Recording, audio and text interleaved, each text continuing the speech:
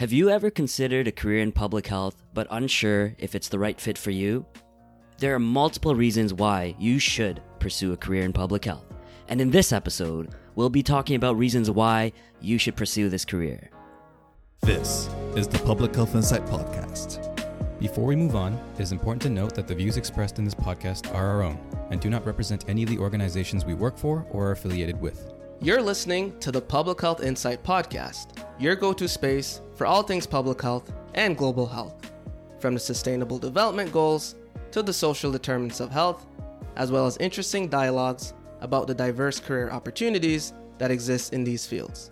Remember to subscribe to the podcast and leave us a rating on Apple Podcasts and Spotify so other people like you can benefit from our content. Hi everyone, my name is LaShawn, your host for this episode, alongside my co-host, Gordon Thane. How's it going, Skip? Skip? Oh, don't Skip. Don't do that. Don't do that. That was an impossibly great monologue. Thank you. So, what are we talking about today? Essentially, your monologue alluded to it about reasons people should consider pursuing a career in public health. Another way to look at it is what you should know before pursuing public health. And having that knowledge can better inform your decision on whether or not it's something that's the right fit for you. Mm-hmm. So would you say that before you started your career in public health, did you know what it would actually entail? Or did you just kind of learn as you went along in your career? I had no idea. I naturally, like a lot of people who pursue undergrad, you have, back in my days, I might be dating myself a little bit, you had certain professional disciplines like nursing, doctor, pharmacy, law, and those sort of big traditional careers. So naturally, that's the first thing I thought of when I went to school. So in my case, public health was not something that had been front of mind until the time came where I was looking for what to do in terms of professional development and education after completing my bachelor's. Mm-hmm. There was not a lot of resources out there for me as well to learn. The best resources were alumni, people who were pursuing a career or already in their careers. And I didn't really have much context as to what to expect. And that was reflected in my anxiety when I was about to start asking about, okay, what are job titles? Like, I'm thinking I could just Google public health worker or something like that. But I would later learn that's not the case, and you could probably list out thousands or hundreds of thousands even of job titles that one with a public health education could work in. So let's talk about that for a second. So the first reason we have that you should pursue a career in public health is very much what you're mentioning right now. If you like professional variety. Oh, there is variety. What is that? Professional variety, the best way to explain this is by using an example. So if one is to pursue a career education in nursing, it's reasonable to expect that once you finish, you're looking to become a nurse, and that's pretty much what you would search for if you're looking for a job, nurse. The setting might differ, health unit, hospital, community health, that might differ, but you're looking for a nurse job, right? The same doesn't necessarily apply for public health because it's very interdisciplinary, and there are several different domains in public health that lends itself to different expertise and therefore different job titles. So the good thing about this and where the professional variety comes in is a lot of programs you can be trained in the general sense and specialize with experience. So that's where the professional variety comes in. You might start off in one area, either grow out of love or realize that you dislike that area, and then you could pivot to a different area without pursuing more education. So that's where professional variety comes in. Yeah, and just to add a couple more points to that, in terms of the different environments that you could be working in, you said that nurses can work in a variety of settings. In terms of public health, you can go into the research sector as a research assistant, research or data scientist, health science specialist, research coordinator, communication specialist, program manager, program developer. You could go into the community and healthcare sectors, whether it's a community health educator, health promotion specialist, behavioral health coordinator, health equity associate, or you could even go more on the admin side, so healthcare admin or management sector, so administrative fellow, hospital fellow, clinical administrator, program coordinator, and really quality improvement specialist. Anything within those buckets, plus more, you can think of as a career in public health. So what Gordon's basically saying is, typically when you think of someone going to school as a nurse, you have that trajectory into a nurse. Of course, you could branch out to other areas, but if you're going into public health, there's not one thing that you can point that to, because there's so much diversity. Right. And I would add as well, when you get deeper into it, a nurse is applying clinical skills for the most part. Mm-hmm. So when we're talking about professional variety, we're talking about the types of skills that you're using on a daily basis. Clinical skills. In public health, there are public health nurses that can use clinical skills. And there are nurses there as well who might be very astute in the area of research, and they can be using research skills. They can also be using community building skills. So even that same profession itself, by moving that person into public health, it automatically gives more professional variety in the types of things and skills that you do. So that's a very good example. Wonderful. So reason number 2 why you should pursue a career in public health is if you enjoy having impact on populations. What does that mean? And who would enjoy that? Right. So when we talk about public health, what is a population? What is a population? We're talking about beyond just one individual or family. We're talking about neighborhoods, communities, provinces, states, countries, global health even. So we're talking about an impact on several people simultaneously, or a collection of people simultaneously, compared to the traditional way of thinking about health on an individual level, where you go to your doctor, and if you need a prescription for antibiotics, your doctor is helping you in that moment. I'm sure your members of your household will be happy that you're getting a medication to get better, but that intervention in of itself will only benefit you. Population health is different in that you're talking about programs or interventions that simultaneously impact multiple people. And a prime central focus of that is addressing health inequities. So you would allocate public health resources or interventions to populations that have been disadvantaged, and with the hopes of erasing that disparity in health. And by that I mean, why is a certain population over there more healthy than a population over here? And that's where public health comes in. Yeah, absolutely. And one of the things where I work in the global health space is when we're talking about neglected tropical diseases, a group of 20 disease groups that affect communities all around the world, we're talking about different solutions and innovative ways to treat en masse different populations. And what does that look like? If you're doing a health campaign, for example, and you're distributing different health resources across the community, you're thinking about the whole community. You're not necessarily focusing on that one-on-one clinical interaction, but you're thinking about strategies and implementation strategies, how you can benefit the whole population. So that's just one of those examples of that more wide-scale thinking. And that ties into our third reason, which is if you appreciate the focus on prevention. Mm-hmm. So in addition to the population health aspect of things, public health is concerned about getting to people before they get sick. Mm-hmm. So preventing something that hasn't happened yet is a very difficult concept to grasp, especially if it's something you're unfamiliar with. And it's something as well in the world of funding, it's something difficult to advocate for. Hey, can you give me a lot of money so I can prevent an illness in 20 years? Again, that's very difficult to conceptualize. And if this is something that you get a lot of joy out of, a lot of satisfaction out of, maybe you have lived experience from yourself or someone in your family of some health ailment you have, and you find some purpose in that to prevent it from happening to other people. If it is indeed preventable or related to the social determinants of health, then this is an area, public health would be an area that you should consider to commit your career to.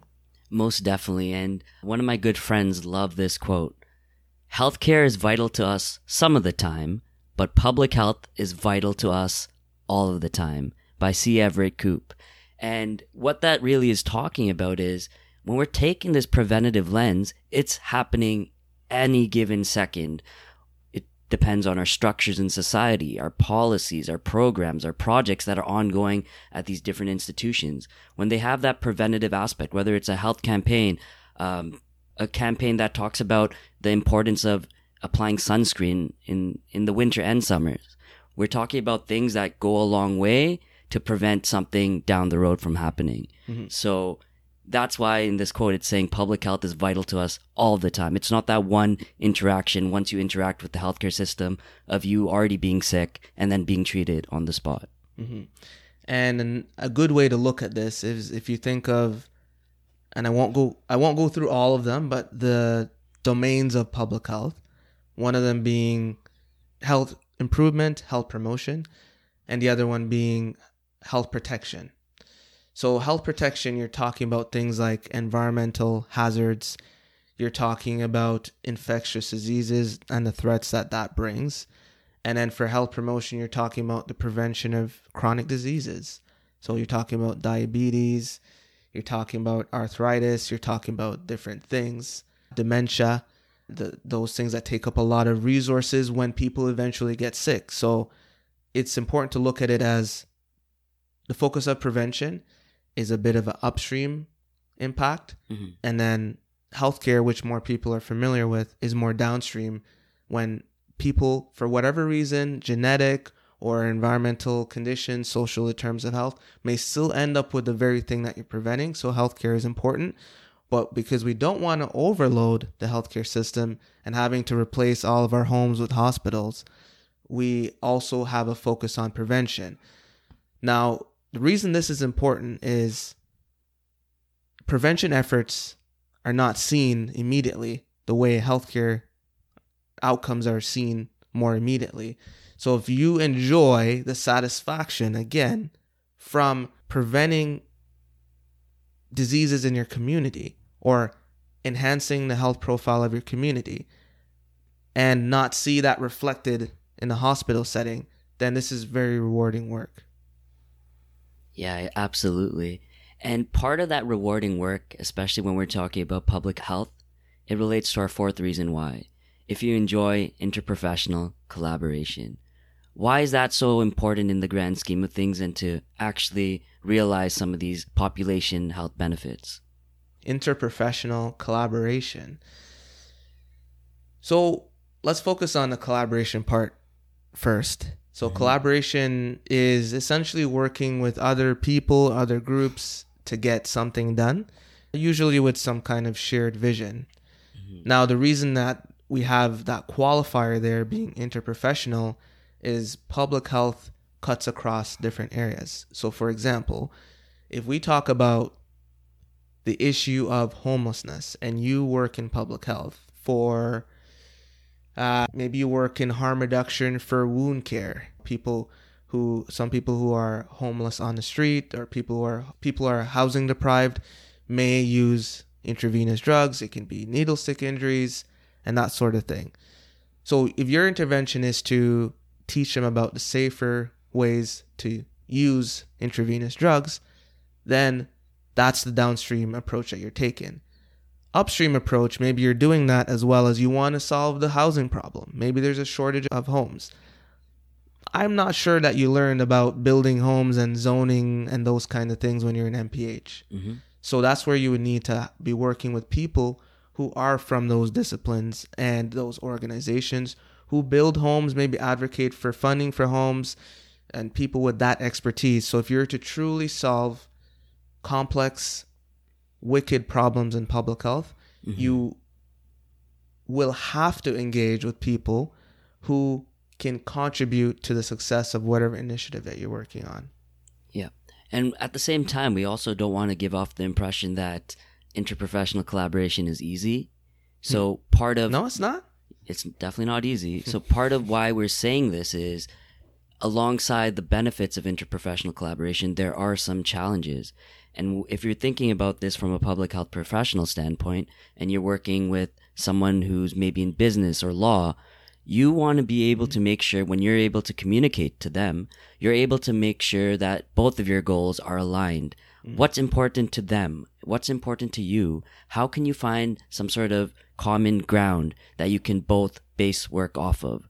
And that can be challenging, right? If you're focused on your solely health agenda, and on the other side, people are focused on a more business-focused agenda, how do those things align, right? So you're going to have difficult conversations, and people are going to come with different priorities and agendas in mind. Mm-hmm. Absolutely. Okay, so the last reason why we think you should pursue a career in public health is if you enjoy a constantly changing landscape. Gordon, why is your landscape changing? Landscape. So yeah, one example that comes to mind is the COVID-19 pandemic. Mm-hmm. Public health response to that involved things like early on understanding what this chaotic situation was caused by. So there's a lot of research that goes into identifying that, epidemiology, distribution of health states and disease. So that's one element of it. Now, having grasped how this thing is spread, how to communicate that. So there's different layers of that. It can be done by one person, can be done by several different people who specialize in different things in public health. You're communicating to the public how to take the appropriate actions to protect themselves. Then you have the laws and the policies and the regulations about if that's not if people are given the choice, public health's ideal world, you're giving the people the conditions to make decisions about their health. Sometimes when you talk about things like health protection, you have to implement laws to protect people that are mandatory. So you think of those stay-at-home orders that came in when COVID-19 was being spread uncontrollably, and there was nothing, all the other measures that were being taken were ineffective. So you go to essentially the last resort of isolating people from the communities that they live in by staying at home, sheltering in place. And then you have the vaccination production, and then you have the rolling out of vaccines, and then you have vaccine hesitancy that became a problem.